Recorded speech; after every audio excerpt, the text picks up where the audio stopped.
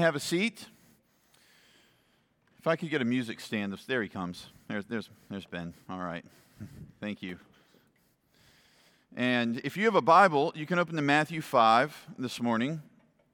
We are going to take a brief break from the book of Acts over, just this week. We're taking a break from the book of Acts. We'll be back at it in Acts 5 next week. But today I want to talk to you from Matthew 5, especially thinking about Vacation Bible School and thinking about Uganda and what God is doing there. So I'm going to jump right to Matthew 5 up there, DJ Reggie, so you can skip those first couple of slides. Matthew 5, starting in verse 13, says, "You are the salt of the earth, but if salt has lost its taste, how shall its saltiness be restored? It is no longer good for anything except to be thrown out and trampled under people's feet. You are the light of the world. A city set on a hill cannot be hidden, nor do people light a lamp and put it under a basket, but on a stand, and it gives light to all in the house. In the same way, let your light shine before others, so that they may see your good works and give glory to your Father who is in heaven." Let's pray together. Father, I pray that you would help us to understand this morning. And I pray, God, there's such a temptation to just hear another sermon and just kind of go out and move on from a very busy week, a very good week, a faithful week of ministry, but a week where certainly we would be eager to rest, eager to get to a Sunday afternoon of recreation or leisure, or maybe just a good long nap without children around. Whatever it is, God, that you're going to have our people do to rest, Lord, don't let us forget what you're about to show us in your word. We need the rest from the ministry, but we don't need the rest from the awareness of the work, the mission work that you have the church on. We don't need a rest from the awareness, God, of our call, not just to Seaford, but to the nations. And so give us a rest, Lord, from the work today. But I pray that the things we're about to hear from the Word would lodge in our minds, the things that we hear in conversation with myself and Brian and Geraldine and Pastor Sam, these things would lodge in our minds and our hearts.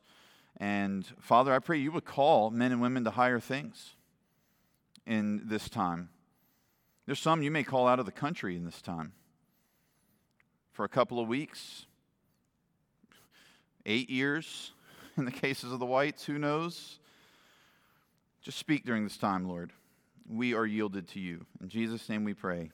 Amen.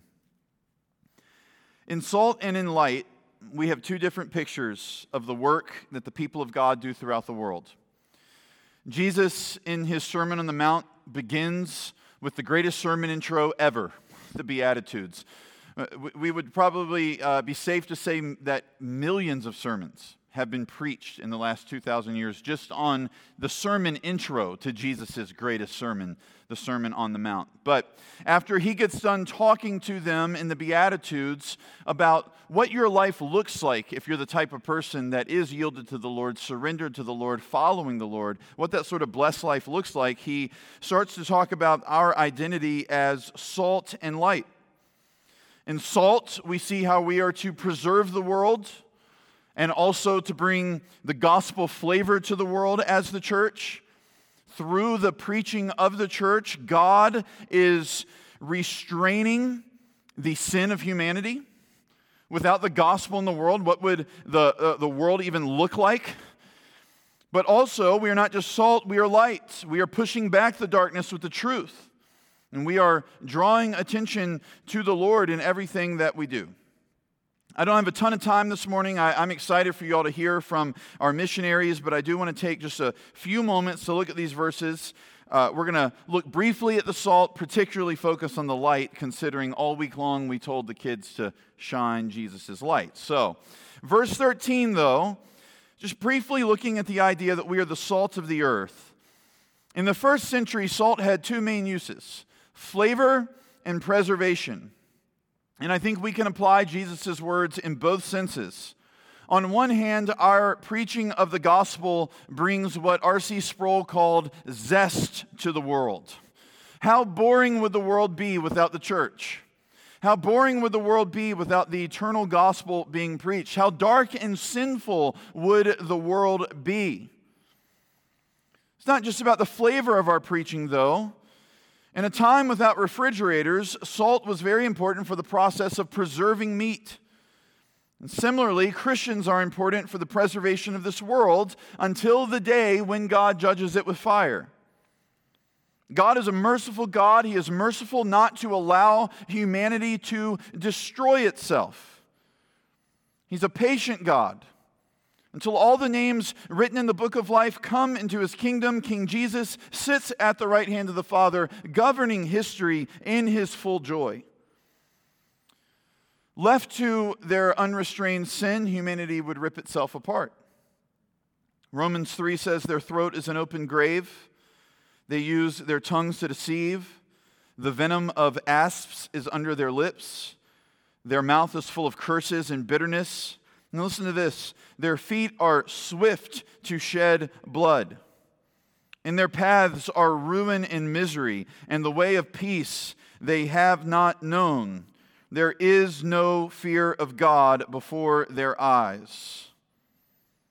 This is a picture of the fallen state of humanity. This is the natural inclination of the human heart.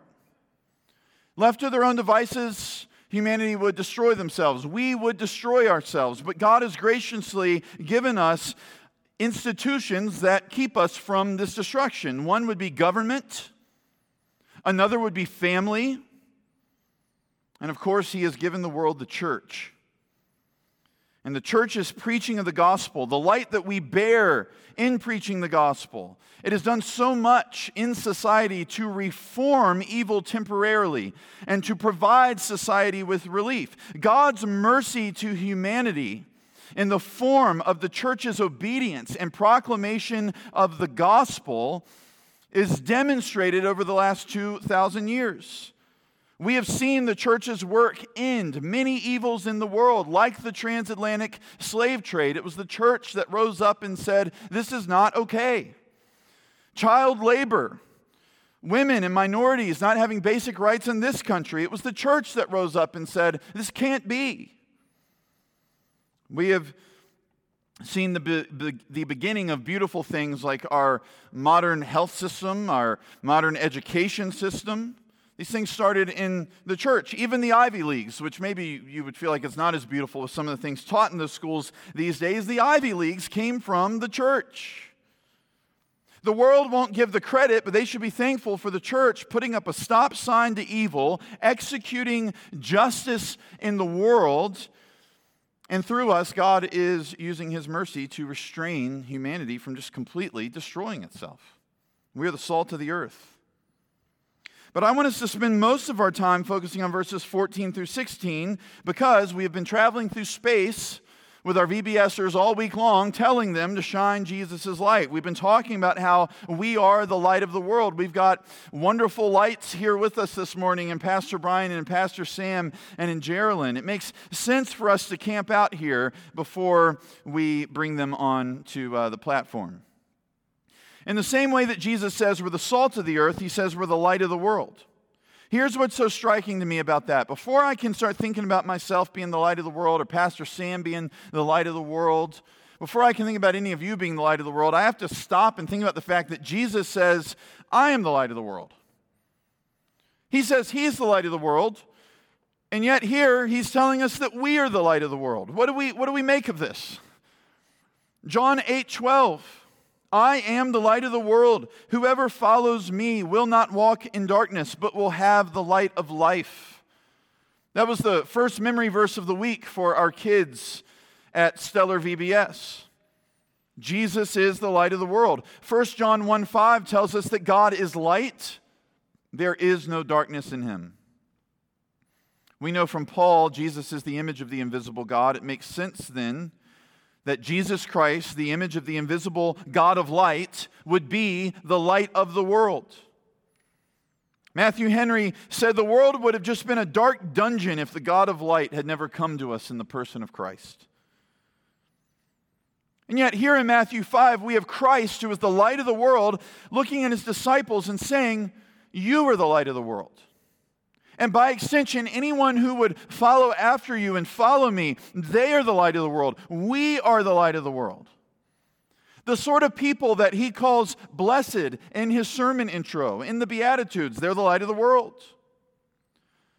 The sort of people that Psalm 1 describes, who are like the tree planted by the streams of water, being fed by the Word of God. They're rooted in the Word of God. They do not stand with the world. They do not scoff with the world.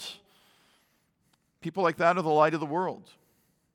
Faithful disciples of Jesus called out of the world into community together in local churches. They are the light of the world. You are the light of the world.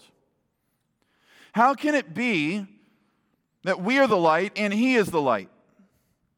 I don't know about you, but I get uncomfortable when Jesus starts giving me titles that I feel like belong to him. You know what I mean? I'm sure you feel that way as a worshiper. You're going, no, you keep that.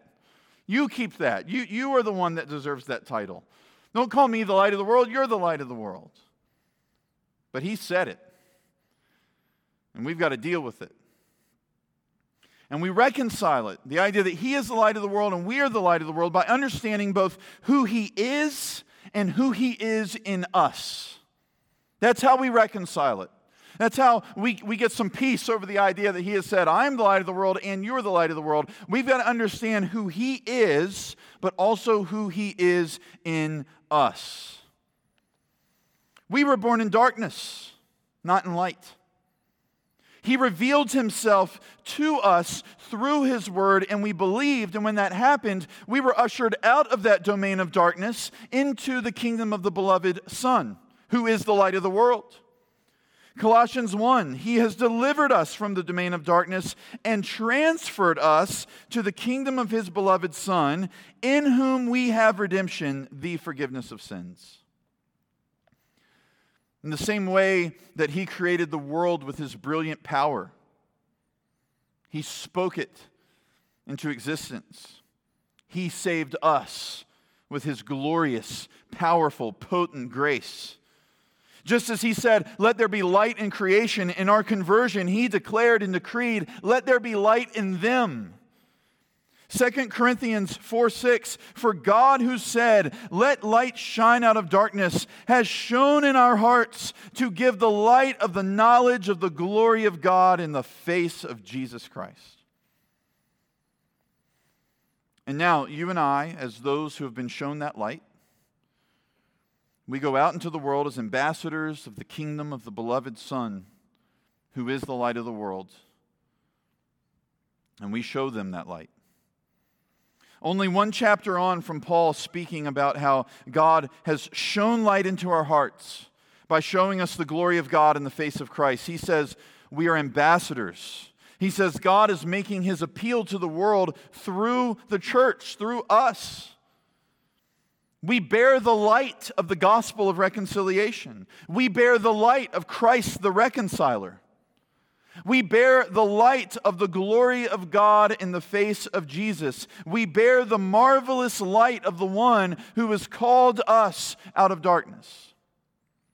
1 Peter 2:9, Peter says, but you are a chosen race, a royal priesthood, a holy nation, a people for his own possession, that you may proclaim the excellencies of him who called you out of darkness into his marvelous light. And that's what we have seen throughout the book of Acts. If you've been with us on Sunday mornings, Christ told the disciples, go to Jerusalem, you wait there, power will come to you from on high, the Spirit, the promise of the Father. And so they go to Jerusalem and they wait, and when the Spirit comes upon them, it is evident in the sight of tongues of fire, it is evident in the sound of rushing wind, and it is evident in the speech of the languages of the nations. And from the coming of the Spirit in Acts 2, what we have seen is that they are moving, and they are taking the gospel from Jerusalem into Judea, just as they were told to. Just last week we saw the people from the towns and the surrounding regions. They're pouring into Jerusalem just hoping that Peter's shadow would fall on them. And so in Acts, we've seen the people taking the light of the gospel. We've seen the church taking the light of the glory of Christ, and they are pushing back the darkness, continuing the kingdom work of Christ. They are his body on the earth, doing his work as he, the head, governs from heaven. And the Spirit is empowering the work from within, guiding the church into all truth, convicting the world concerning sin and righteousness. And so you come back to Matthew 5. And hopefully we can understand a bit more how he is the light of the world. But having transferred us out of the darkness and into the light, he has now sent us out as ambassadors of the light, and we are the light of the world. And as you see Jesus saying in Matthew 5, we are accomplishing this by doing good works, and then we point to our Father in heaven as the source of those good works, as the one who has compelled us to do these things. This does not mean that we run around the world performing all of our good works out in public so that people would praise us. Of course not. Later on in this sermon, Jesus says, "Beware of practicing your righteousness before other people in order to be seen by them, for then you will have no reward from your Father who is in heaven. Thus, when you give to the needy, sound no trumpet before you, as the hypocrites do in the synagogues and the streets, that they may be praised by others. Truly, I say to you, they have received their reward." There's things between you and God that need to be left between you and God, because they're things between you and God. And yet there are some acts of our devotion that by necessity involve other people. Like at some point, to love your neighbor, you're going to have to go interact with your neighbor, right? You're going to have to go actually meet them, learn their name, and then love your neighbor, right? You can't stay in your house and say, I love my neighbor, but never actually love your neighbor. It is an action.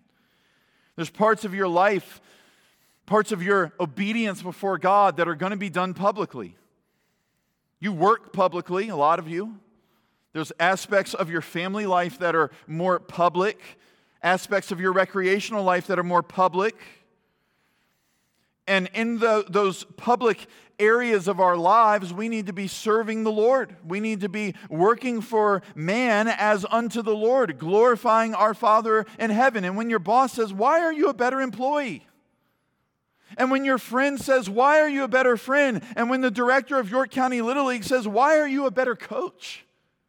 Why'd you buy all that stuff for those kids? Why'd you go the extra mile for all those kids on your Little League team? You say, "It's my Father in heaven. He has shown me his love immensely in the greatest possible way in his Son, Jesus Christ. He came to me in a person. He loves me that much.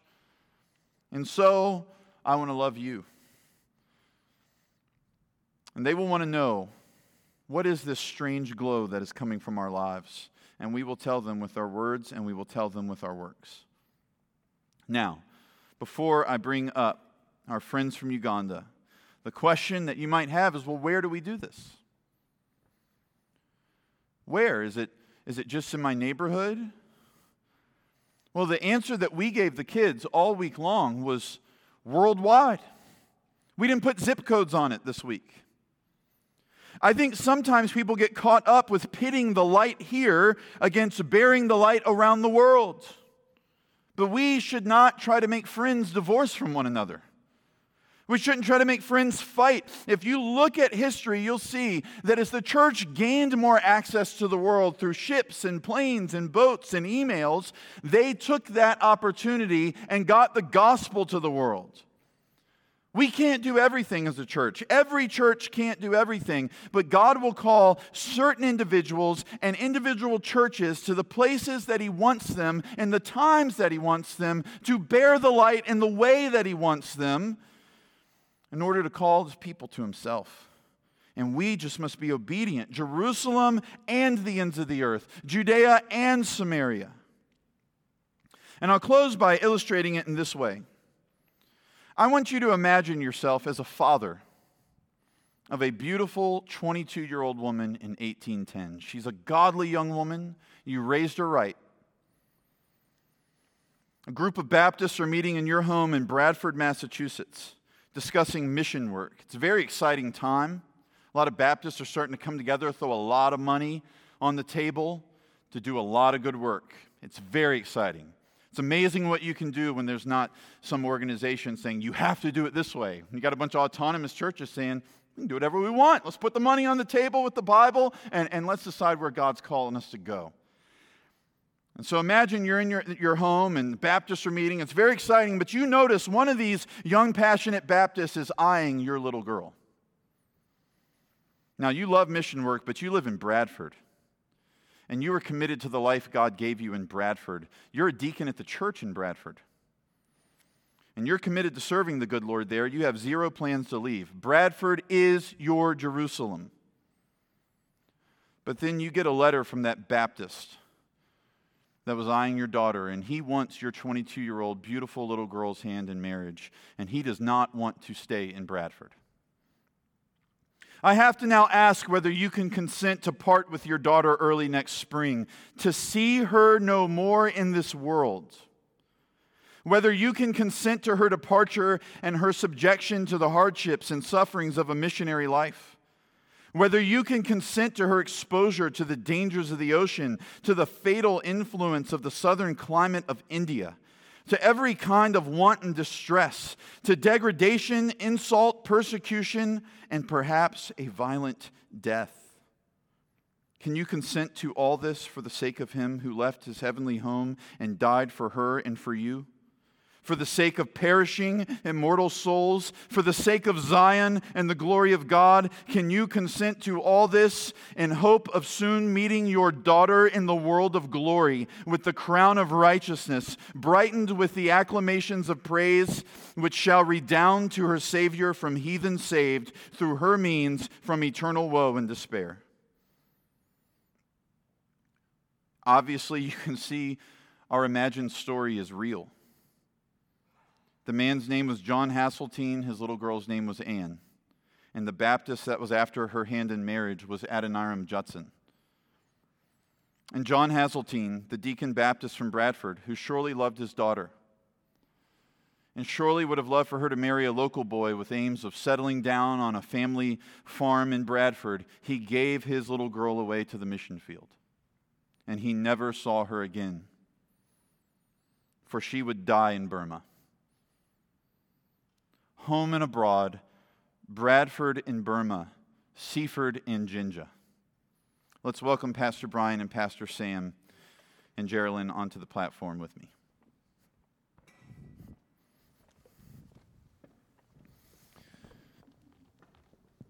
Very fancy stools provided by our office manager, Sonia Barnett. I actually got very excited about these stools because of the fact that they look like the Napa auto parts stools I used to sit on when my dad would make me go with him to the store, and it just brought me back. So, oh, I have a microphone. Thank you. All right. So I thought Geraldine was going to come. She's coming. She's coming. Okay. There she is. And we have a stool for Geraldine. Excellent. All right. So we did have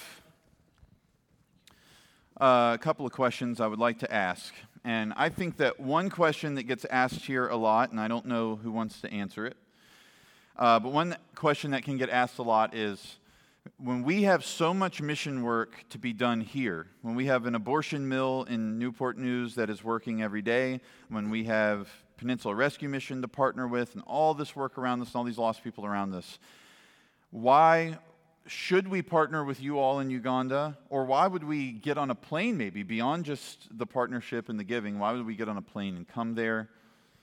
Yeah. So the need in Uganda is desperate, but the need all over the world is desperate.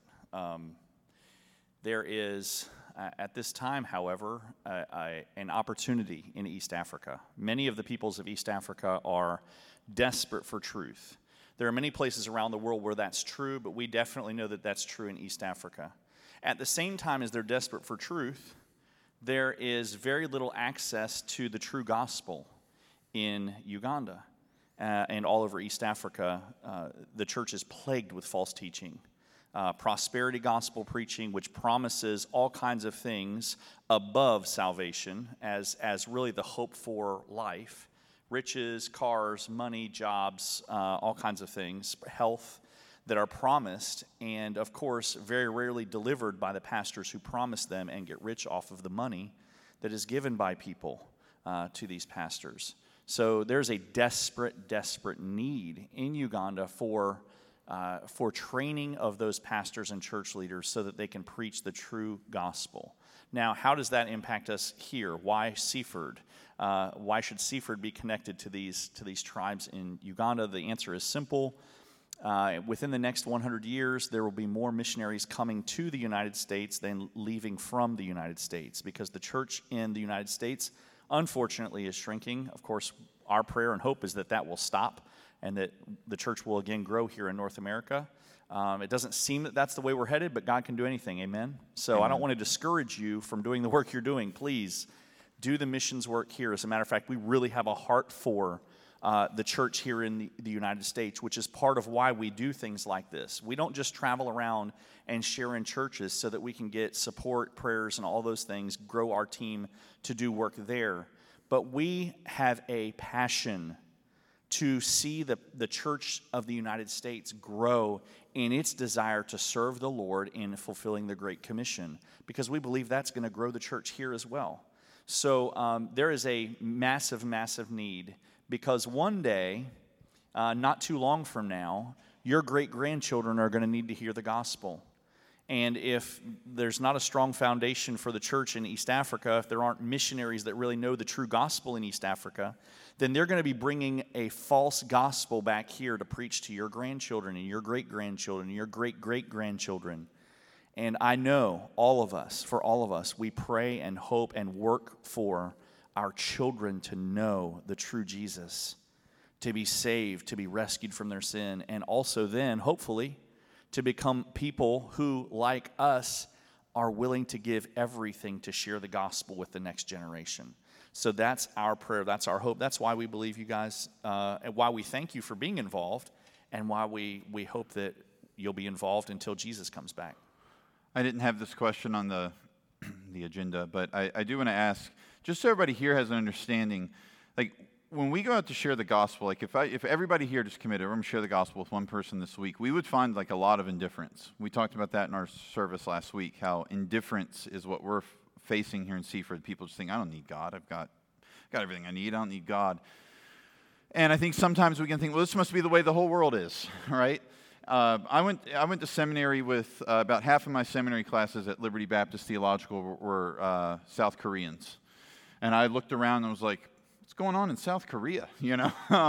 And what I've come to find out is there's a massive evangelical movement in South Korea. Right. And that Central America, when we went down there, the openness to the gospel, when we went down there to El Salvador as a church, I was blown away. Everybody was, you know, for the most part, ready. You know, they have a different idea who Jesus is, but the Jesus you see on the back of the bus in El Salvador is more of a good luck charm and not the God they worship. However, right. There's an openness. Is Uganda open to the gospel? More than Seaford, as a couple of folks that grew up in Seaford, and Pastor Sam, maybe you could help us as well understand, is there an openness just to talking about eternity and the gospel and salvation in your nation that we don't experience here anymore? Yeah, I think basically that is true. Yeah, Sam, we do have microphones that work here. I'm sorry. Go ahead, you're good now. I love talking when I'm standing. I believe that is true. There are other places in Uganda, if you visit, you will find even people don't know how to pray. So gospel is something so strange to them, but they would be able to listen. I want to give you like this in far away in 1996 when I graduated from the seminary. There was a call, a need, a combination of Southern Baptists and Conservative Baptists, which comes from California. So they wanted to support missionaries to go out. And they said, for us, we cannot go ourselves, because when we go out there, when people see a different color, people will come to salvation because they're expecting something, but we needed the black people to go there. So they wanted to recruit missionaries, but then they needed the people who have done diploma in theology to go. Now, by that time, I have just graduated. I didn't have a diploma in theology, but I have an advanced certificate in theology that is between a diploma and the certificate.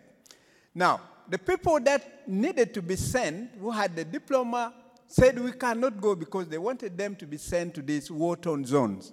But these guys said, no, we are not ready for that. We don't want to go and die there, and nobody's going to take care of our family. But then, when all these guys refused, then I felt a call in my heart, and God was saying, I am not after your life because you're already born again, because when you die, you're coming straight to heaven. But I am concerned with the life of the people that have never heard the gospel. Can you go? So I went and picked the form. I feel, and I was not so sure because that was not the standard they want. But when I went and filled the form I sent, we were called for the interview. And out of the 5, I was selected. So I said, God, wow, I think your call in my life is going to be fulfilled. But then remember, this is a war-torn zone where people are running away, looking for where there is peace. But this is a place I am supposed to go. I was concerned with the people that were dying, minus salvation, minus the word of God. And I went. And the story was different. When I went on the ground, things turned the other way around. I started suffering the first night I went there. I was not given the accommodation which I rented. Things turned the other way around. I rented a small room which has only 3 by 3 meters, but a family of 8. But worse still, it has no door shutters. But why was I suffering? Because I knew it was a call. I was supposed to minister to the people who are dying minus salvation.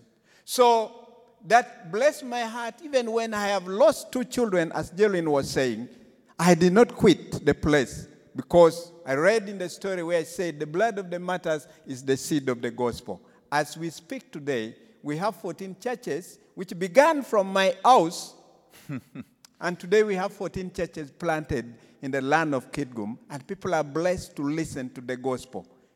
So that is why I'm saying in Uganda, there are places that still need the gospel to be taken there.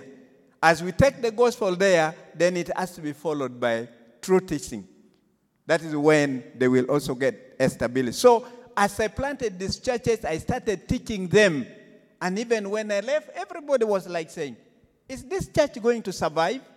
Because now the pastor who brought this church is leaving. But it did not die down because I had put them on the foundation of the true biblical teaching. Now, when I went back there, because we began a training center there, the pastor that was there said one thing. Said, we thank Pastor Sam, even if he did not build for us a house, a church here, but he built human resource. We are what we are because of what he did. So I would say, in Uganda, there are places that still need the gospel. Not only even in Uganda, even in America here. I was blessed last Monday when I went to share the gospel with the, how do we call them? Officers of men had a gathering of people from the street. And as I was sharing the gospel with them, because I shared my personal testimony, as Geraldine was saying, I was pulled from a witchcraft background. And God brought me to salvation and discipled me to be what I am today. So I shared my personal testimony about where God picked me from. And one of the guys, after I concluded, and I asked whoever wants to give his life to Christ, and this man stood up, rose a hand and said, I think your testimony challenged me. I had been in that field. I led him to Christ, and another person who had been coming in that gathering for the last 1 year also gave his life to Christ. So when we went to the bus station, there are many things that I saw. Many women smoking, and which does not happen in Uganda so easily. But I was also touched to minister, and in the bus station we led 7 people to Christ. 2 of them was led by me, an American, but also a young man from Mongolia was also led to Christ. So both nations, not only in Uganda, both nations need the true gospel to change them. Yeah, Amen. Can I share something real quick Yep. in summarizing that? If you look over church history throughout time, there's waves of revival that have gone out in different areas. And I will say that East Africa has been in that wave of revival for a long time. And part of the reason is truly because unlike, like you said, here in America, in Uganda, there is a great sensitivity to spiritual things. So much so that what we affectionately call the running stomach, you can kind of get an idea what that means. But, that can be attested to demons and all kinds of different things. And so there's truly an openness for spiritual things. It's already embedded in all of the culture. It's just a matter of pointing to who is the true God. What is the true meaning of this? So I remember even in our time of preparing to go, experiencing God was big. I did experiencing God here at Seaford as a teenager, and that whole idea of look at where God is moving and join him there. And that was part of what the Lord even used us to, as we were deciding, do we continue sending teams, or is this where our life is supposed to go? So let's say we have people here this morning, they've heard this, they're like, well, this sounds wonderful. I would like to give toward it, and that's something that you all can do. If you go to seafordbaptist.com/giving, you can give extra towards missions there. But if you want to give specifically towards Brian and Geraldine, you can come talk to them afterwards. So, but let's go beyond that. Let's talk about taking a couple weeks of your life and going to Africa and going to see what Pastor Sam is talking about, what Brian and Geraldine are talking about with your own eyes, and to participate in it, to be a part of it. What do we have? Because we don't want to spend, it's not cheap to go to Africa. I'm sure you all can imagine. I talked to them about it. You're looking at $2,500 to $3,000 a person. It's not a small amount of money. A lot of good could be done with that amount of money. So the question I asked them I asked them privately, and I'm asking them publicly in front of you all, and I'm asking Geraldine specifically because I know she's passionate about the answer, is why is it a good use, I'm just picking on Holly because I see her, but why would it be a good use for Holly to take $2,500 and to go to Africa? Why is that a good move for the kingdom of God, for Seaford Baptist, for the lost people in Uganda, the pastors, the whole thing? Why is it worth it? I will say, number one, I was saved in this church. I was saved through the youth ministry, and I went on every youth ministry trip that we did, every ministry trip we did. And I will say first and primarily because of that, I am a life that has changed because of going on mission trips. It was not just that I was called to missions, but I was discipled. I was refined because of that. My eyes were opened in different ways to not just the needs of my community, but the global church that we are part of. And so I'll say, number one, that the team, and you know this, the people who have come to Uganda with us, they're changed. They're talking about it. Their lives are different. And that's number one, I'll say, for the change and the health of this local body, your team will come back different. Your team will come back excited and sharing the gospel and eager to be part of different things. Secondarily, I'll say, there's a difference when, yes, this is a moving church, a giving and going church. There will be different for you to be on the ground and see what God's doing here in Uganda. It's a whole different thing to see what's happening. There are different ways that people can be a part of teams. Of course, the pastor training center is our number one thing. And so a lot of time when teams come, everyone's not going to get up and teach a theology course. But everyone can share the gospel and some basic understanding of what discipleship looks like. And so that's a great course for us to bring teams in to teach. And we do teaching during the morning. And then the afternoon, we go out along with pastors to share the gospel. And would you honestly believe we've had pastors who say, and this is more normal than abnormal, say, I have never shared the gospel. I mean, you're hearing these things that you can imagine the impact that would have on your life to be able to be a part of that. And when you see, we had a team who was with us just before we came back in May, and for 3 days they did that course and saw 60 people come to Christ. Like, that is truly life-changing. And another way, which this church has also been a part of, is through Hannah Moshi.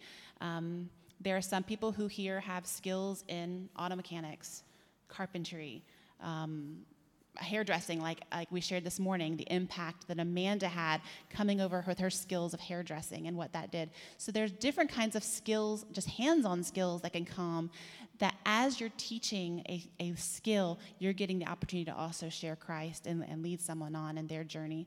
So there are many different ways. What we truly love to do is find who is called. Who is the Lord stirring in their heart to bring? What are the skills? What are the giftings they have? And how does God want to use it in what's already happening in East Africa and Uganda. We're not going to come just have a building for you to paint, just to do. We want to really find the way God has uniquely gifted you and skilled you and given you passions and how that can serve the church in East Africa.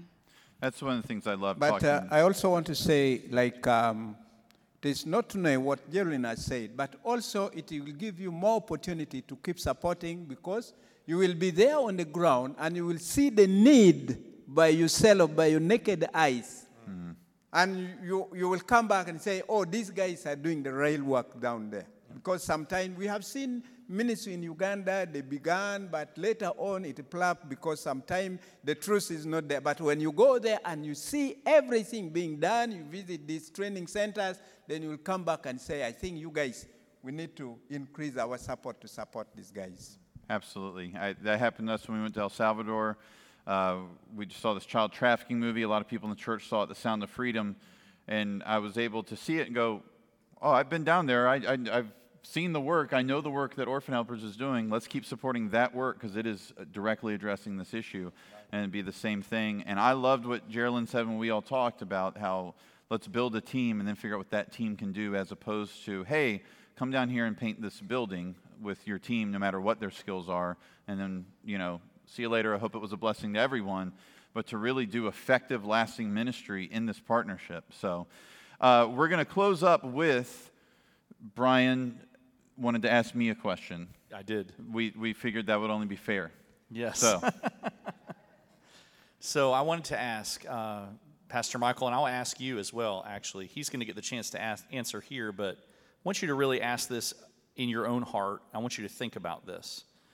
What is the number one thing, or one of the main things, that prevents the church in America? And, of course, we'll just talk about Seaford, that may get in the way of Seaford doing what they're called to do and accomplishing the Great Commission around the world. What is something that gets in the way of that?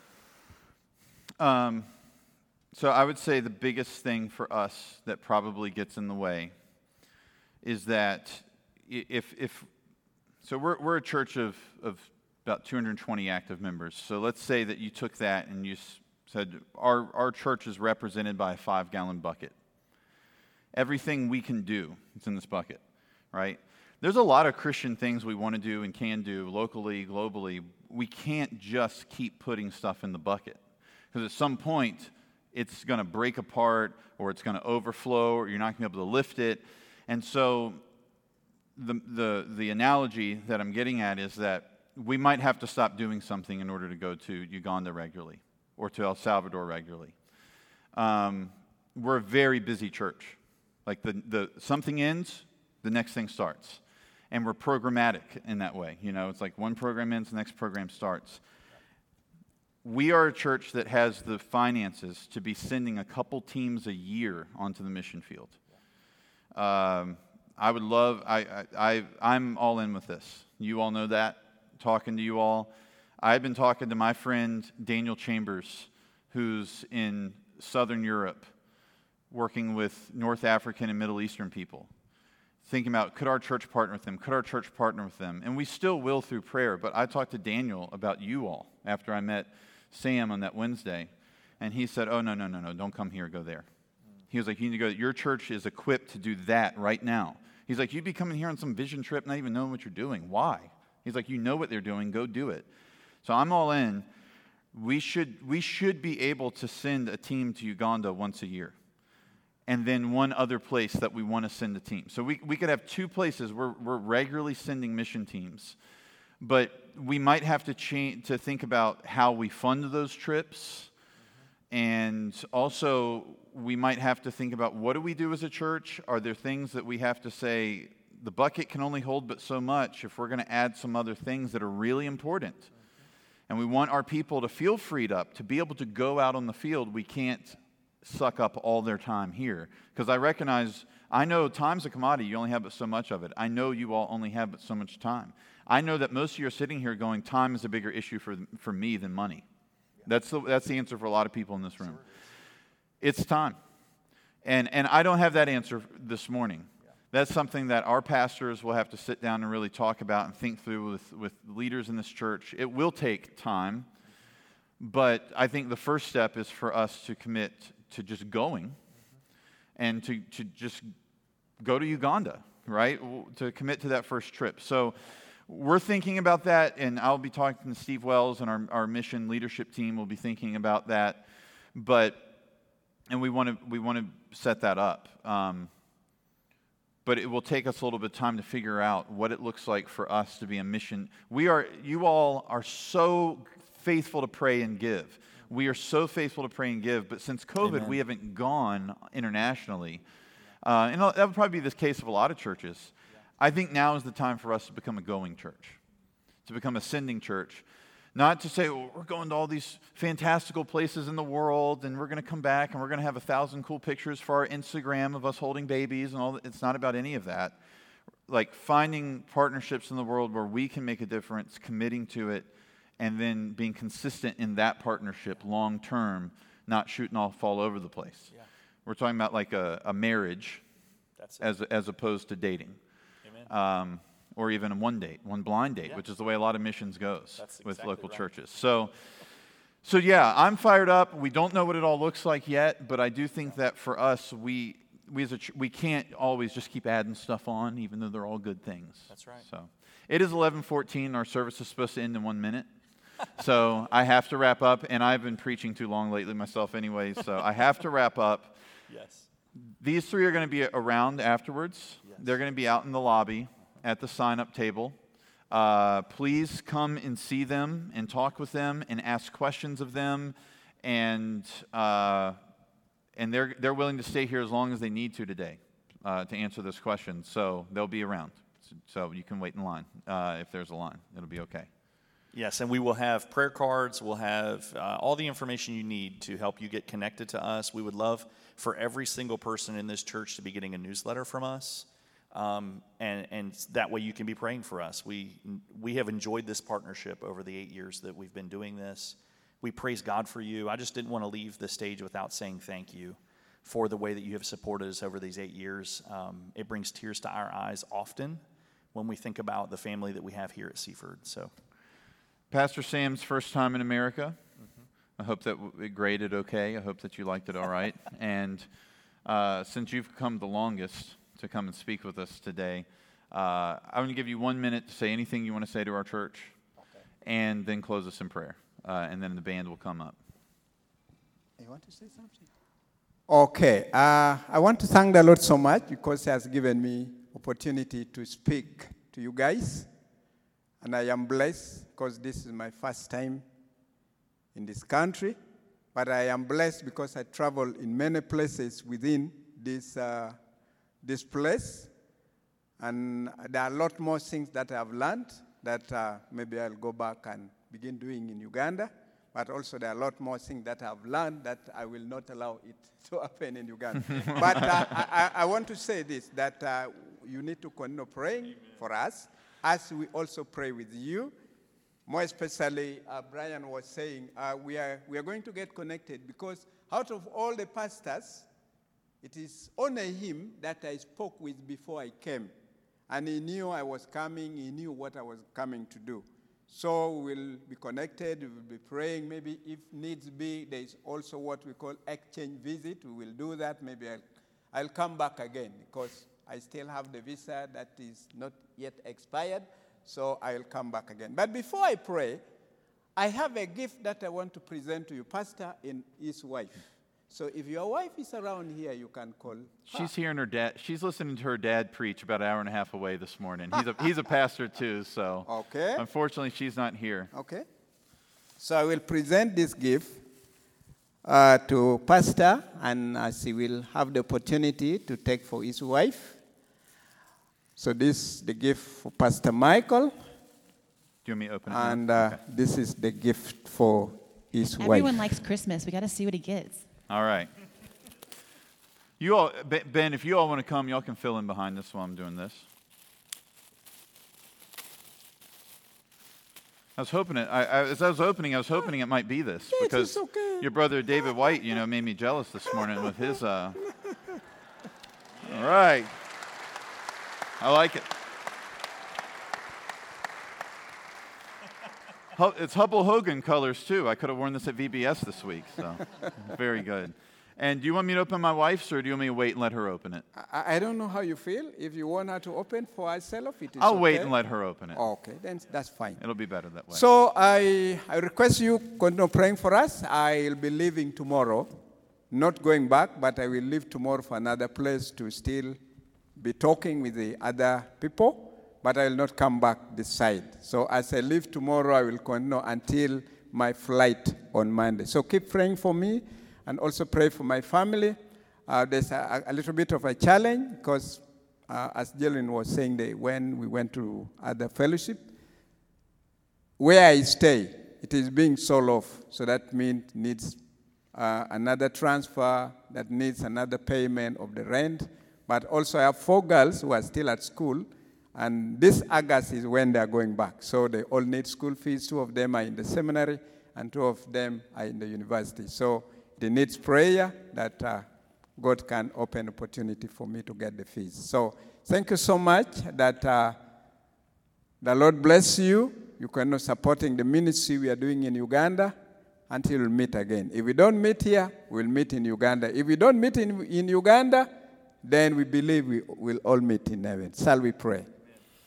Loving Father, we are so grateful that you have given us opportunity this morning to gather here in front of you. We thank the Lord so much because you spoke to our heart and you challenged us at least to be the salt that will create the thirst for the world. And we're supposed to be the light of the world. And one man said, if we fail to be the light, our light cannot dispel darkness, then we cease to be the light. And Father, we pray that, Lord, even as we leave this place, going back in our respective places, we do pray that may you help us to be the light of the world. We pray that, Lord, these are your people, these are your children. We pray that, Lord, you bless them as they bless the work in Uganda. We pray for the pastor and his family that, Lord, as he stands to minister, we pray that, Lord, you will give him the grace. You will give him more abundant word to be speaking to you people. Father God, we thank you for the opportunity that you have given to us to be here. Father, I want to thank you so much because you have given me opportunity to travel to this place and meeting you children of this other part of the world. Father, we do pray even as we will be departing. Lord, we still remember to pray for one another because we need one another. Lord, we give you glory and honor that, Lord, even as we leave this place, your word will still remain in us, speaking to our heart, transforming us to the likeness of your Son. Glory and honor to you, praying, believing, and trusting that you will bless our family, you will bless our children, you will bless the work of our hand, you will bless everything that we'll do for your own glory. We pray this, believing and trusting, in the name of the Father, the Son, and the Holy Spirit. And everybody say, Amen.